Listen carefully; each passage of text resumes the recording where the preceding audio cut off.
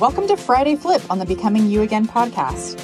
Every Friday, I take your divorce problems, conundrums, and questions and do a quick flip around to empower you to show up as the best you after divorce.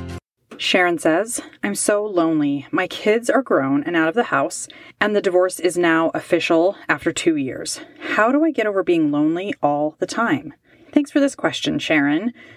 Loneliness can feel very heavy and daunting. So something that might be useful is to just kind of acknowledge that this may be a season of your life or a time in your life where loneliness is more prominent. But the thing to remember is seasons are always changing. If this is useful to you to kind of acknowledge the loneliness in this way and to think about it knowing that it's not going to be like this forever, it might help lessen the intensity of the loneliness. Try that out and see how that works. Loneliness is an interesting concept because it can vacillate between being how we think about ourselves, it can be a feeling in our body, and it can also be a state of being. How you identify yourself and loneliness may be the exact thing to help lessen the intensity of that loneliness when you notice it. So let me explain. A statement like, I am lonely, is different than I feel lonely. Even though there's only that one word difference, the am and the feel, when you say I am, it's telling your mind and your body that loneliness is who you are. It's part of your identity. And that feels very heavy.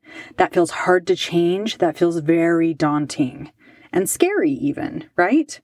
And then the word feel tells your body and your brain that you are feeling an emotion inside your body.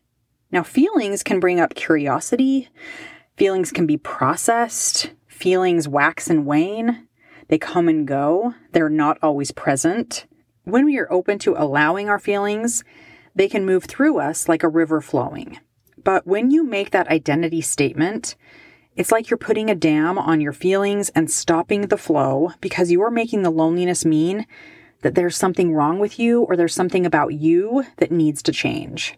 Try out changing how you refer to yourself and the loneliness by switching out the word am for feel and see if that helps lessen the intensity of it all. I wouldn't say that I think it's possible for you to completely distance yourself from loneliness in the end, because you're human and humans are meant to feel emotions. But I do think it's possible for you to think about it in a different way that doesn't feel as heavy or as hard or as scary.